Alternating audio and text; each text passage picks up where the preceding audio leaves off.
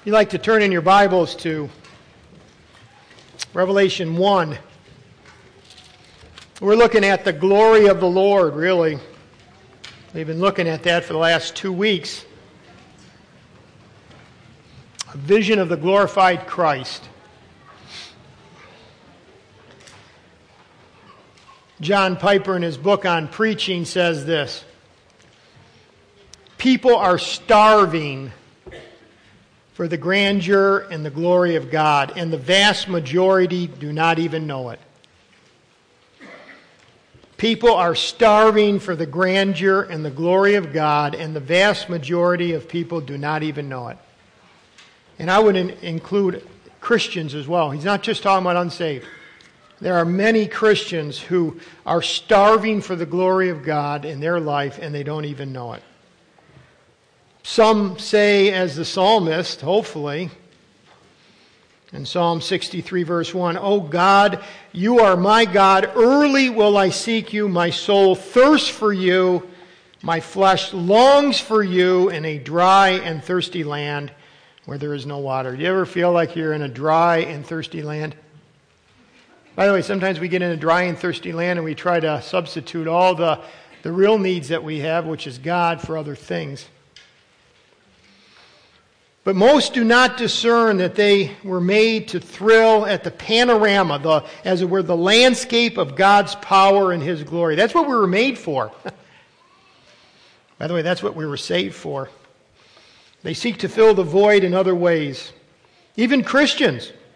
In fact, even Christians who go to church. Even Christians who go to church consistently. Many times they're not filled with the glory of God. Maybe they're even just doing it out of tradition or religiosity or whatever. But again, we want to make sure, even as we come together, why are we here? We're here to see God, right? And I mean that in the sense of our mind, the minds of our heart. As David said, "I have looked for you in the sanctuary to see your power and your glory." The glory of God is really what it's all about. Everything moves towards the glory of God. Even the end of the earth, even the end of this time, will move towards the glory of God. I mean, that's really the heart of our teaching. 2 Corinthians says this, that truth is shown in our hearts to give the light of the knowledge of the glory of God. That's why we come together. Hopefully you get a better glimpse through truth of the glory of God. It's our goal for every action. 1 Corinthians 10:31 says, "Whatever you do, do all to the glory of God." It's the goal of our action. It's the focus of our hope. Romans 5, verse 2. We rejoice in the hope of the glory of God. And what he's getting at there is that our hope is, we're rejoicing in our hope, and that is that we don't have to fear, because we know that we are secure. We are loved. We are loved. Not only that, but it will someday replace the sun and the moon. Revelation 21, verse 23. Jerusalem had no need for the sun because, quote, "for the glory of God illumined it, and the Lamb is its light." It's all about the glory of God. And this should be the heart pang of every one of us, to have a better understanding of the glory of God. This is the heart pang of the guy that you see walking down the street that does not know Jesus, and he doesn't even know it, but really the heart pang is that I would know God. This is the guy that works with you. And maybe he cusses and swears, and he looks like he's so sufficient, but the reality is he has this heart that says, there's more to see. More to understand, even though he doesn't understand that. See, the heart pang of every human being is to know God and to know His glory. But only a few can even diagnose that longing. I hope you have. In other words, this is how it plays out. I hope you see this, that, Lord, you're the only one that can truly satisfy. That's how it's played out. You're the only one. There's a lot of trinkets in this world. There's a lot of cotton candy, as it were, in this world. But you're the only one that truly satisfies. That's why actually one entire ministry is called Desiring God. Just that pursuit and passion of wanting to know God more. Is that a passion of your heart? Is that the longing of your heart? Is that the silent cry of your heart, as it were? When it's all said and done, it's really just God. Oh, there's a lot of other things that are the lights of the world, you know. It's almost like sometimes I feel like the world is almost like a carnivore or a fair. You know, you go to the fair, and as you're dipping down and you're ready to park your car, and you see all the lights of the fair, and they all look so great, and the kids get all excited. Actually, even when you're there, it's not that exciting. It's just lights. It's a lot of other things than you'd think, you know. It's just, I don't know. That's sometimes that's how we should approach the world, right? I mean, again, God so loved the world that He gave His only begotten Son. We need to care about people of this world, but the world itself, it's just trinkets. We need to be like the psalmist in Psalms 27, verse 4. One thing I have desired. Now, David says, one thing I have desired for the Lord, that will I seek. And then he names it, to behold the beauty of the Lord, the delightfulness of the Lord. That's the one thing. Of all the other things that he could desire as king, just let me see your beauty. But again, sometimes it doesn't cry out like that. You know, we get enamored by other things. We need to be like Moses in chapter 33 of Exodus. Please show me your glory. Or as Isaiah instructs Israel, and he says, O Zion, you who bring good tidings, get up into the high mountain. O Jerusalem, you who bring good tidings, lift up your voice with strength. Lift it up. Don't be afraid. Say to the cities of Judah, behold your God. That's how we should be. We should be encouraging each other in the glory of God. Hey, have you seen God? And I don't mean physically. I'm saying, do you understand His beauty? Do you really grasp His holiness? Do you see His glory? Do you see His loveliness? And I'm sure some of you are maybe even saying this, like, what are you talking about? In other words, you know, at weddings, I'll often say to the woman, the girl being married, do you like this word, cherished? The question, because that's what the husband is supposed to do to the wife, right? Cherish her. But we should be that with the Lord. We should cherish Him, right? Of all that, one thing I desire, just one thing. This is the ultimate thing, that I would behold the beauty of the Lord. Oh, there's many times I don't. There's many times that a lot of other things take me away from that. But we need to see the Lord, and we're going to see the Lord high and lifted up. That's what we've been seeing for the last 2 weeks. You know, a true picture of the glory of Christ. So if God's beauty and glory and grandeur is supreme in our lives, then will we not go to satisfying our desires and longings to the cotton candy pleasures of the pastimes of this world, you know? I mean, you know what's really sad? Isn't it sad that some people are more excited about some game that's being played later on today than even being in here to worship Christ? Isn't that sad? Isn't that just really, really, really pathetically sad? I mean, that is so sad it should almost make us cry. That something of that temporal value of that would override. In fact, that some might even be thinking about that game versus the glory of God at this moment. That's just sad. I mean, it just shows where we're at. It's, again, the cotton candy pleasures of this world. That's why Paul says, you know, that I might know Him. No, Paul could say the same thing as David. The one thing in my heart, the one passion, the drive, that I might know Him. Now, when we think about knowing Him, let me give you an illustration. It shouldn't be like a microscope. You know, like a microscope, and you were in probably biology class when you were going through high school, and they would put some item there, you know, some little thing, and a protozoa or whatever, and then you would try to, and what the microscope did was this, make something small big enough so you could see it. We shouldn't look at the glory of God like through a microscope. It should be like a telescope. What is a telescope? Telescope takes the grandeur of the universe and brings it to you. That's how it should be seen. In other words, God is high and lifted up. Lord, just give me a glimpse of that. Bring it close to me. So we should make the unimaginable great galaxies of His glory visible to my human heart. That's what I'm asking for. So again, mankind is starving for the glory of God. It's starving for the enjoyment of God. But do you recognize your own need in that? Jonathan Edwards wrote this: "The enjoyment of God is the only happiness with which our souls can be truly satisfied." Now, I'm going to quote Jonathan Edwards a number of times because, we think of Jonathan Edwards, and for many times, what you think of is his one famous sermon, Sinners in the Hands of an Angry God. And one of the illustrations is where he says, you're like a spider hanging on to its web over the eternal flames of hell, ready to be consumed. And I mean, like, people were like, crying out for mercy.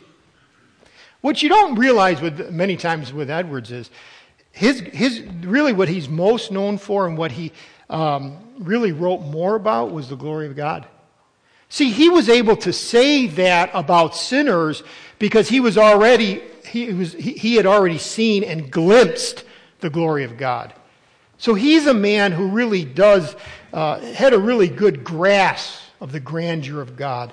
So again, this is what he says: the enjoyment of God is the only happiness with which our souls can be truly satisfied.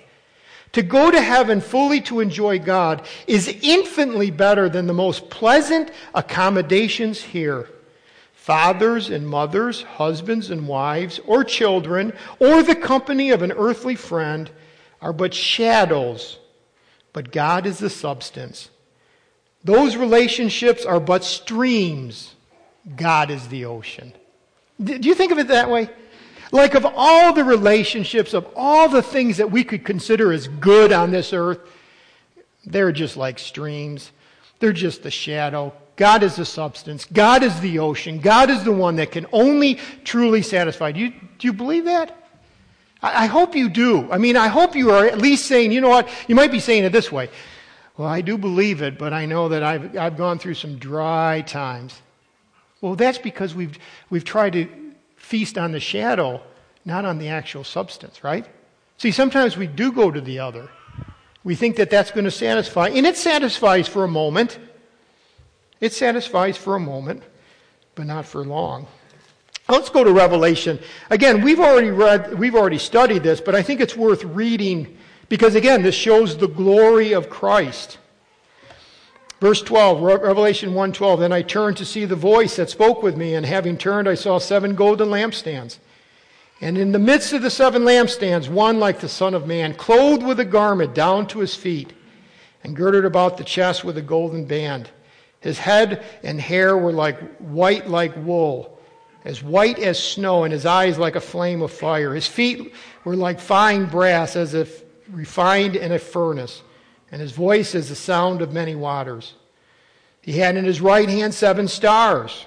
Out of his mouth went a sharp 2-edged sword, and his countenance was like the sun shining in its strength." By the way, this is visible to him, through a vision. But when I'm talking about the glory of God, I'm talking about not just seeing him this way, but as far as how those attributes play out in our lives. See, each one of those are talking about attributes. Just example, his head and hair, that's talking about his wisdom. His eyes, that's talking about his discernment. His feet were like fine brass. That's talking about how he works in our lives. He chastens us. He disciplines us so he can purify us. Out of his voice is a sound of many waters. And in his right hand 7 stars. Well, that talks about protection. That talks about comfort. That talks about authority. That talks about protection as far as protecting us from the evil one and those in the world that would seek to harm and hurt us. See, the vision has implication as far as how does he relate to us. And when we talk about the glory of God, we want to see his power, his authority, his omniscience. We want to see how he relates to us as a father, and he cares and he's concerned. All those things. That's where Jonathan Edwards would say the enjoyment of God. That's why he loved thinking about God. My Father takes care of me. I tell you, when you can get to that point, and sometimes I'm in and out of that point, depending on if the transmission just went bad on my car, right? Or depending on if somebody's really bothering me or hurting me. But the point is, when you can find solace and rest in the fact of who God is, and He is protecting, and you can, as the Scripture says over and over again in the Old Testament, rest in Him. Or as Paul said, that I might know Him. The more I know Him and His characteristics and His character and His attributes, the more I can trust Him, the more He becomes beautiful to us, right?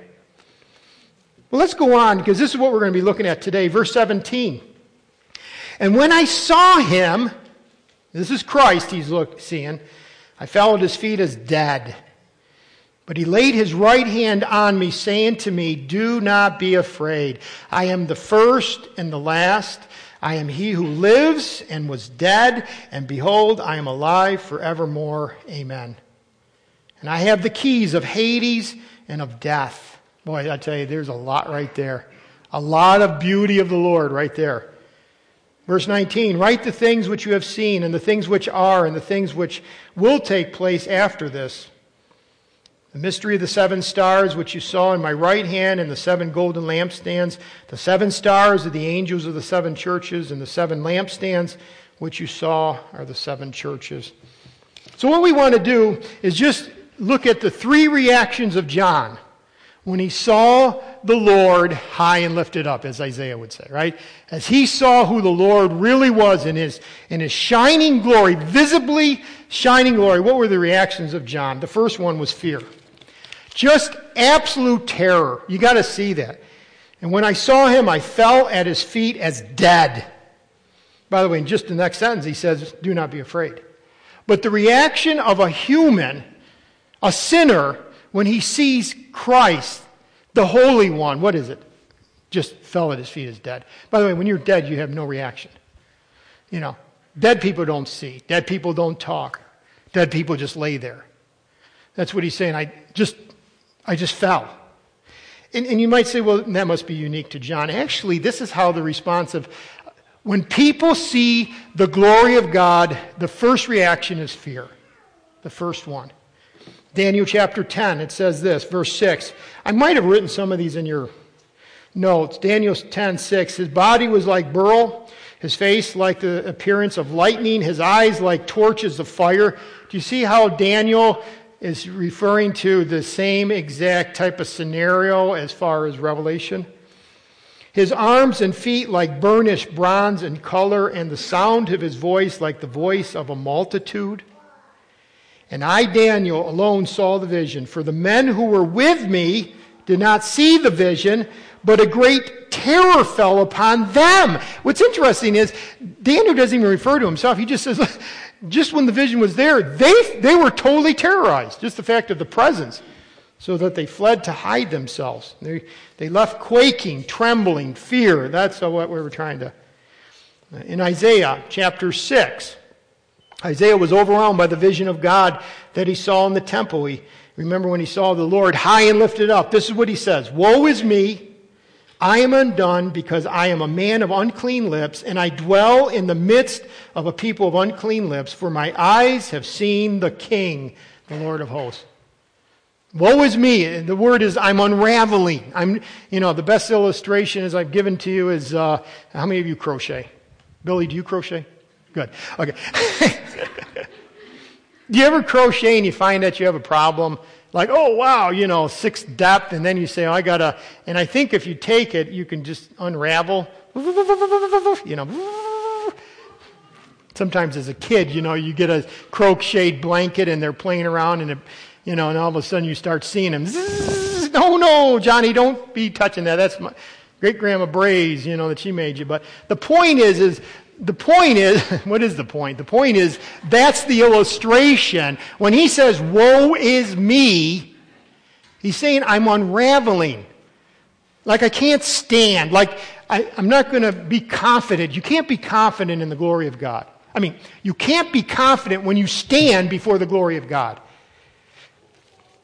Ezekiel saw several visions of the Lord's glory, and his response was always the same. He fell on his face, like Ezekiel 1:28. This was the appearance of the likeness of the glory of the Lord. So when I saw it, I fell on my face. And he says that like, I think 1, 2, 3, 4, 5 times. 5 times in Ezekiel. Every time he sees the glory of God, he what? falls on his face. Manoah, Samson's father, said to his wife, "We shall surely die because we have seen God." Talking about the angel of the Lord. Job 42, "I have heard of you by the hearing of the ear, but now my eyes sees you. Therefore I hate myself, I despise myself, and repent in dust and ashes." And again, that's a sign of humility. Again, fear and humility. Now, remember Saul, and on the road to Damascus, he sees the Lord and says this, "And when we all had fallen to the ground," Saul at the time, with his companions, the glory of the Lord, they all fell to the ground. And then, this is speaking of unbelievers, this last passage in Revelations, after witnessing the terrible calamity of the opening of the sixth seal, the unbelievers during the tribulation will cry out in horror, quote, "To the mountains and to the rocks, fall on us, hide us from the face of him who sits on the throne, and from the wrath of the Lamb, for the great day of his wrath has come, and who is able to stand?" I mean, they just, absolute terror when Christ finally comes back to judge the earth. Now, I read those, and it took a few moments, but isn't that in stark contrast from what you hear on, like, the Trinity Broadcast Network? When people are standing there and it's almost like, I saw Jesus, you know. I was shaving one day and Jesus showed up and he was talking with me as I was shaving. That's that silly, frivolous, quite honestly, false claims. When you see the Lord high and lifted up, what's the natural response? Fear, terror, fall on your face, humility, dust and ashes. Again, our confidence is gone. Why? We've seen the Lord. We've seen the blazing glory of Christ. Now you say, man, you're really painting a real negative picture here. I thought this was somehow supposed to be a positive message. Well, I will say this, the fear of the Lord, if you go through just the Proverbs, it's really pretty insightful when you see the fear of the Lord is. Like Proverbs 1 says, the fear of the Lord is the beginning of wisdom, or the fear of the Lord is the beginning of understanding, or the fear of the Lord is the beginning of, what's the other one? Maybe it's just those two. Wisdom, knowledge. But it also goes on, like if you just do a little study of the fear of the Lord. The fear of the Lord, and by the way, the fear there is not just reverence. I've heard over the years, well, that's, really just talking about a reverential awe of God. Well, it's that. But it goes beyond that. There's at times, when we approach God, there should be an awe, for sure. There should be a reverence, but there should actually be the heart that starts to crumble. We see God high. We're sinners. Yes, we've been brought in through the blood of the Lamb. Yes, we have confidence to be able to pray, but there should be an awesome respect. There should be our knees get weak, as it were. Again, confidence, but do you see how confidence you can still have just an awe and a respect and a reverence? And when you see yourself as, failing, that there is just a seriousness. See, Proverbs says this, the fear of the Lord is to hate evil. That means absolute hate evil. It also says that in the fear of the Lord you will depart from evil. How many of you have been struggling with the same sin over and over again, that besetting sin? See, before you go to the table, make sure you confess that. But the fact that we so easily fall back into our sin tells us that we don't have the fear of the Lord as we ought. Because the fear of the Lord is to depart from evil. In the fear of the Lord, there is strong confidence, Proverbs 14 says. It's a place of refuge. It's a place of a fountain of life. It leads to life. It leads to riches and honor and life. But again, there's a seriousness. I go back to that because I look at my life and at times I say, why do I keep going back to certain sins? Because the fear of God, seeing His glory, is not as strong in my life as I think it is. We got to make sure that we're willing to actually acknowledge that. That's all I'm trying to say. So the first response to John is fear. Now, thankfully, the next part of the verse says this, "But He laid His right hand on me, saying to me, 'Do not be afraid. That's comfort. First response, fear. Second response, comfort. Why? Because there's a relationship. By the way, we should be comforted. We should have great confidence as long as we're walking with Him. My concern is this: Christians who are not walking with Jesus but feel like, I have great comfort in the fact, man, I'm one of His and I'm in His family, and there just doesn't seem to be a seriousness to deal severely with their sin. But He lays His hand on them. Don't be afraid. Don't be afraid. By the way, He laid His, it says in verse 16, go back just a verse, it says He had in His right hand 7 stars. Now, in verse 16, it wasn't about comfort.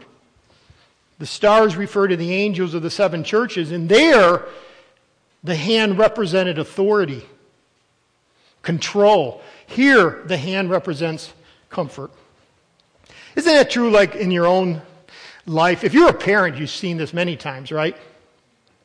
The same child that when they were wrong, as they were walking to their bedroom, you'd go like this. I don't want you to ever do that again. And maybe you spanked them with your hand. But later on, that same day, when they were out playing in the yard, and they really got hurt bad, and they came in just crying, what did you do? Come over here. Let me give you comfort. So the same hand that shows control in verse 16 shows comfort in verse 17. He lays His hand on John. I just love that. By the way, there's something we need to remember, when it comes to each other even. And I mean doing this appropriately. But don't fear the touch. Is Brent here? I think he's out of town. Brent Reynolds was one that helped me with that years ago. Touch. He'd come up, come on, John, give me a hug. Yeah. Yeah. This is what Jesus is actually saying. Literally, when it says, do not be afraid, it says, stop being afraid. Stop being fearful. See, our first response is fear. And it still should remain, like I said, awe and reverence. Should have fear if there's sin in our lives that's unrepentant. But this should be the overwhelming right here. It's comfort. Why? The comfort of Christ offered was based on who He is and the authority He possesses. He's comforting one of His sheep. And He does it by 4 different titles, really. Look at how he not only just because of His touch, notice what He says. He says, first of all, I am. I am. Now, I am goes way back to Exodus 3, verse 14, where God is talking to Moses. Remember when Moses is not sure and he doesn't want to go and tell the people. And God said to Moses, I am who I am. And He said, thus you shall say to the children of Israel, I am has sent me to you. That's what Moses is told by Jehovah. Tell him that the I am sent you. Now, the I am refers back to the covenant-keeping God. In other words, when Jesus said this to John, I am the first and the last, the I am is, that would be the covenant keeper. Jesus Christ is the covenant keeper. What's interesting with all these titles, they all parallel the Father in the Old Testament. You see, or in the New Testament. In other words, what Jesus calls Himself is also has been said of the Father beforehand. Which means this: I and the Father are one. 3 persons of the Trinity: the Father, the Son, and the Holy Spirit. But what could be said of the Father can be said of the Son. Why? Because it's a Trinity. God is one. And please don't ask me to explain that at the moment. Right? Finite minds, but the reality is Trinity. But what can be said of the Father can be said of the Son. So He says, I am. That should give great comfort to the apostle. Why? Because I am the one who keeps my word. I am the covenant-keeping God. I am the, as I put in your parentheses in your outline, the sovereign, self-sufficient one. He used the same type of terminology with the disciples that were terrified, and immediately it says in Matthew 14, but immediately Jesus spoke to them saying, be of good cheer, it is I, do not be afraid. In other words, periodically when they were terrified, He would say, it is I, the I am. Do you remember who I am? We gain comfort because of who Christ is. And by the way, he used this I am before. Remember in John chapter 8, verse 58, Jesus said to them, most assuredly I say to you, before Abraham was, what? I am.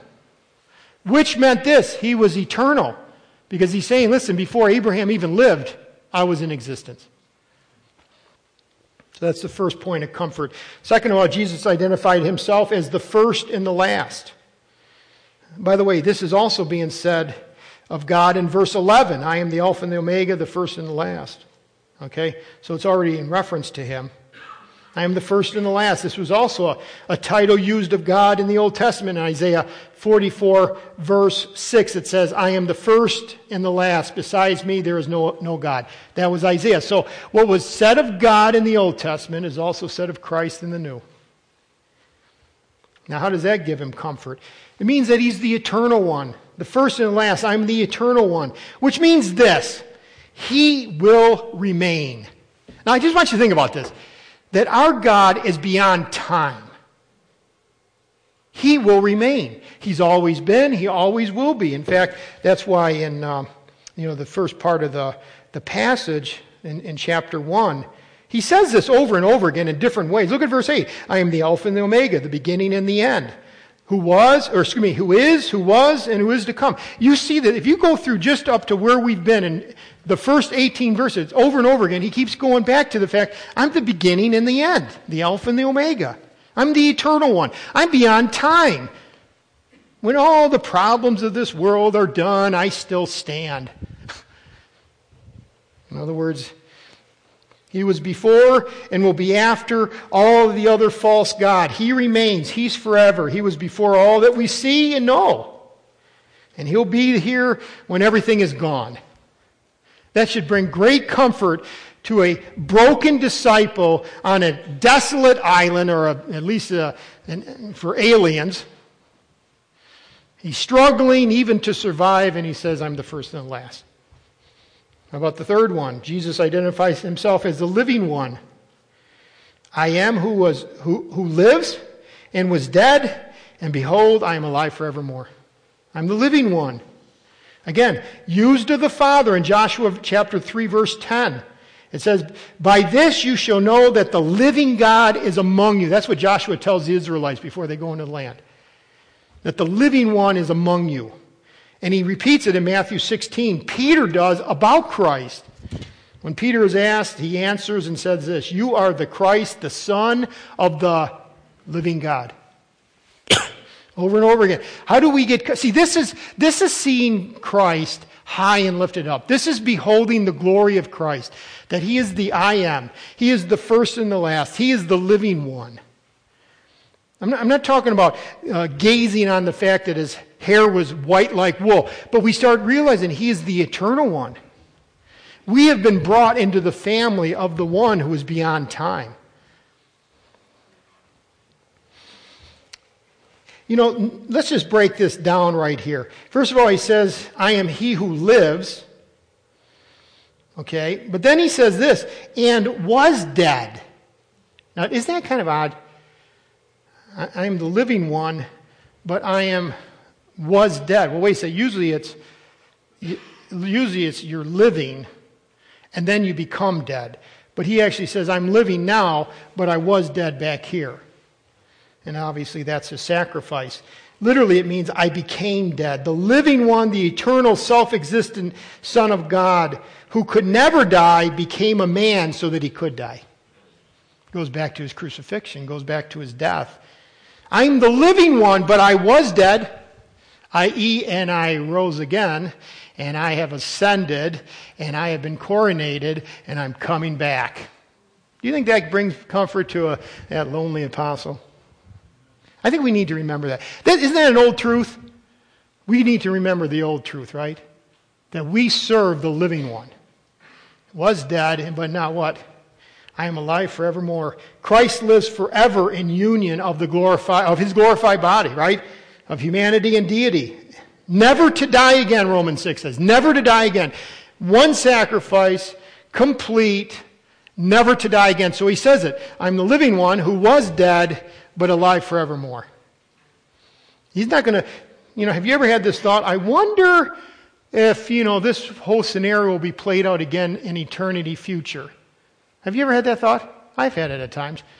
The whole scenario. Create an earth, Christ died. No. That right there forever this is the only time the Son of God will ever be crucified, will ever die, will ever come in human flesh. Most of you are like, what are you talking about? I'm just emphasizing that this little time frame is unique to all of eternity and it will never be repeated. And that's why he even says, look at this, behold, I am alive forevermore. And then finally, I have the keys of Hades and death. Keys mean authority. He's talking about access and authority when he uses the word death. In other words, I control Hades, which is those who are unsaved go to Hades right now. Ultimately, we judge at the great white throne and thrown into the lake of fire, which is hell. It's wrong to say that Hades is hell. Hades is just the county jail. Hell is a state penitentiary. Okay? That's a bad analogy, but you get the point. But this is the point. I have the keys. That's the point. John, you will die no sooner or no later than exactly when I want you to die. You can't add, as Matthew 6 says, a cubit of time to your life. You can, by the way, work out at the gym for 3 hours a day and eat all healthy food such as tofu, and I still have the keys of death. Right? Now here it's the context. When he says Hades and death, he's referring to the negative, but we're in his hands. The whole world's in his hands. Jesus himself said, I'm the resurrection and the life. Right? So our destination is secure, absent from the body, present with the Lord. All judgment, and John 5 says, has been given to the Son by the Father. And Jesus wants to assure his little lamb, hey, death and hell, I've got the key. Nobody else. Domitian, the emperor, doesn't have the key. Obama does not have the key. The king of Saudi Arabia, we just found out, didn't have the key because he just died. Now, by the way, I mentioned Obama. I can use Boehner.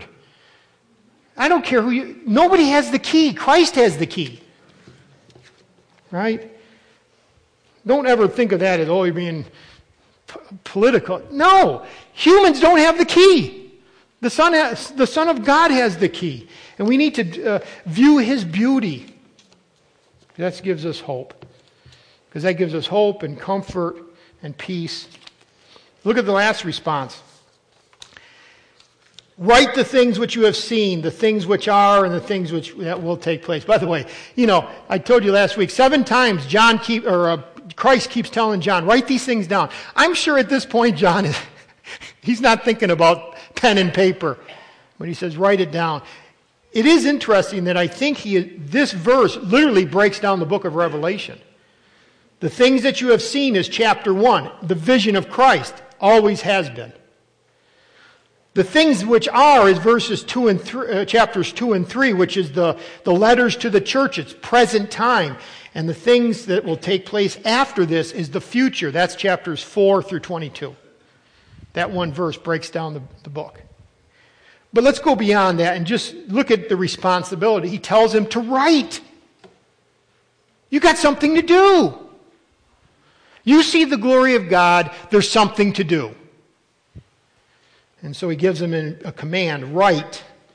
It's John's duty to pass on the truths that he had learned from the vision to the 7 churches and to us. Like John, all Christians have a duty to pass on truths we learn, right?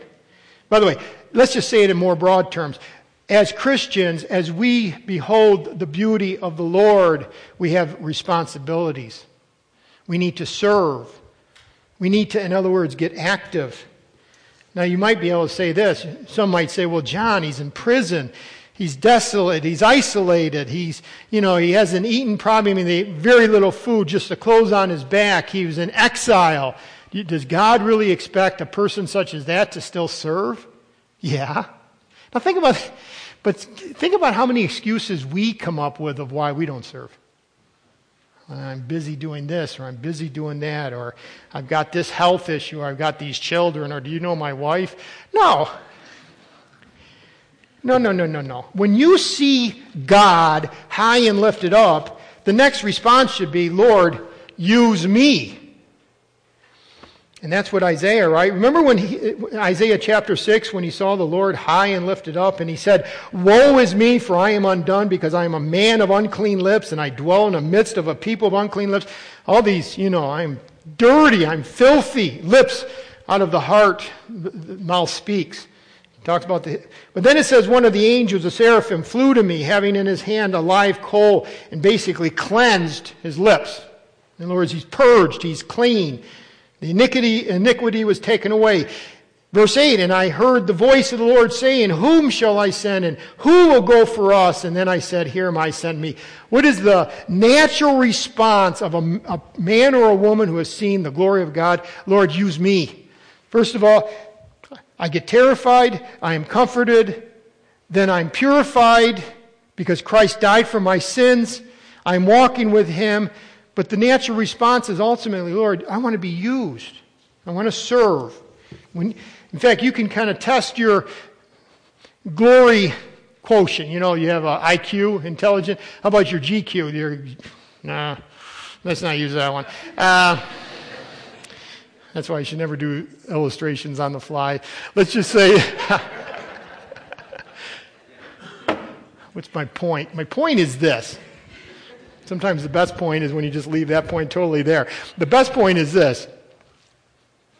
If you say that you see the glory of the Lord high and lifted up, and your heart doesn't say, Lord, just use me, and not only use me, but actually use me, in other words, I want to be used, and I am going to be used, then just know that you really haven't seen the glory of the Lord, right?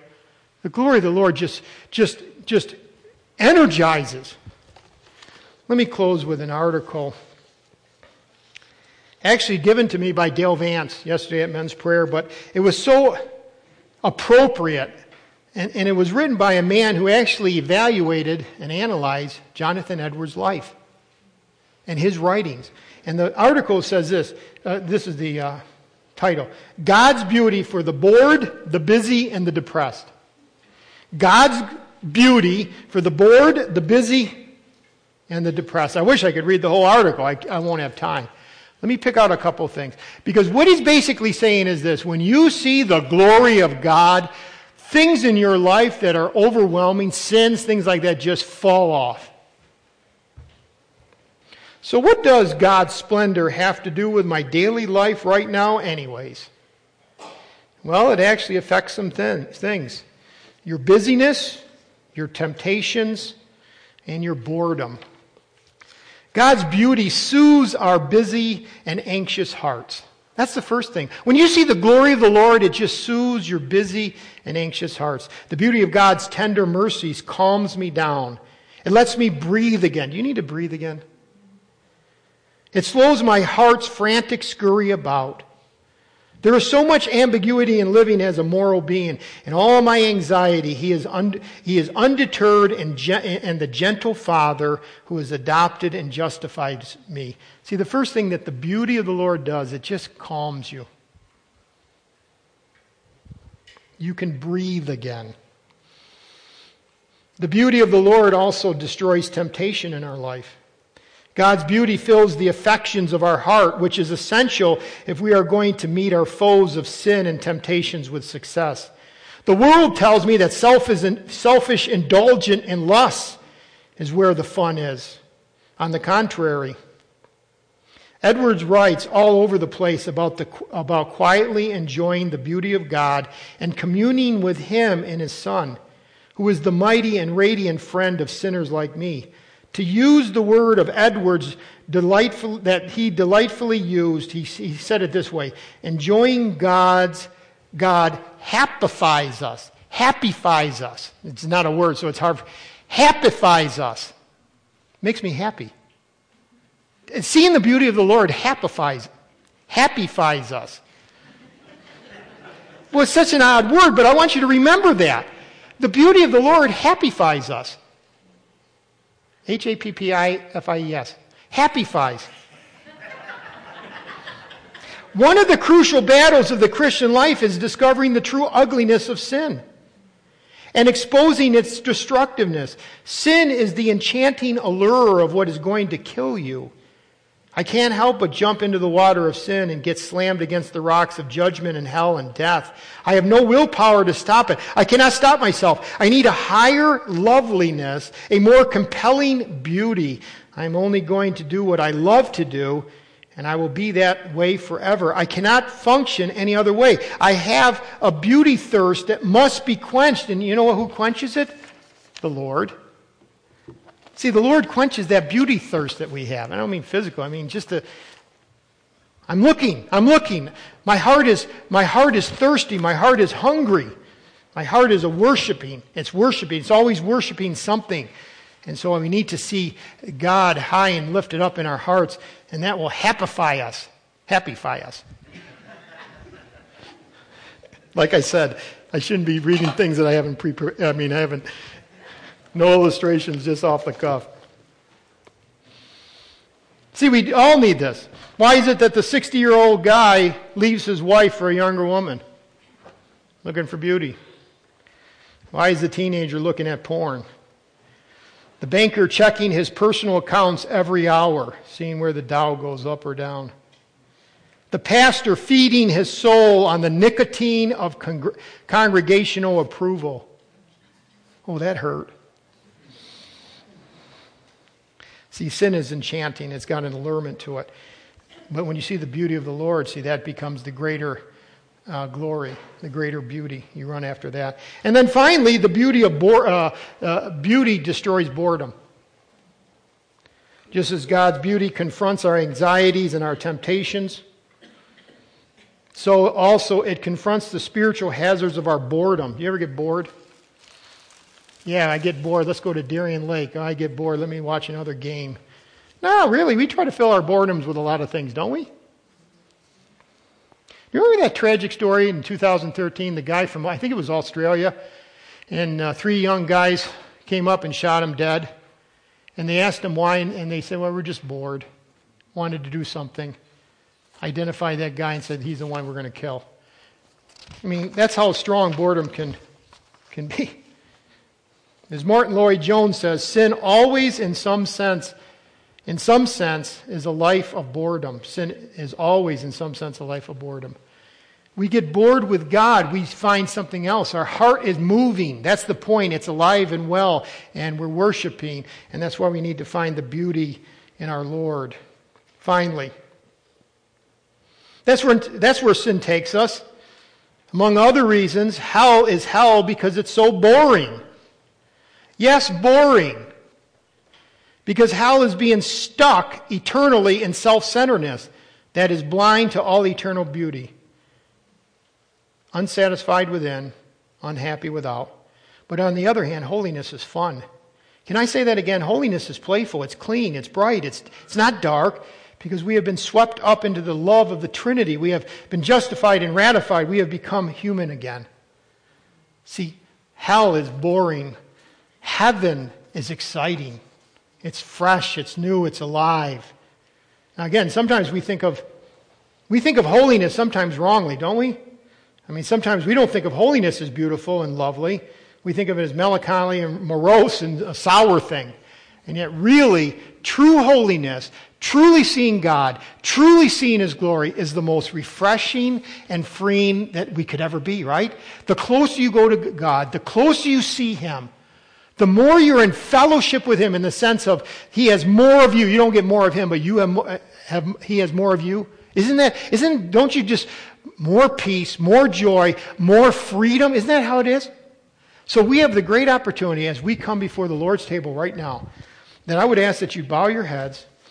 And two things. One, again, are you truly a believer in Jesus Christ? Have you truly received Him as your Lord and Savior? Given up your sin, cried out for mercy, received Him as the only sacrifice?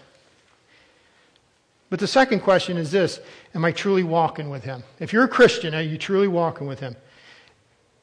Not just that your sin has been taken care of, and in other words, your daily sin, you're fessed up, as it were.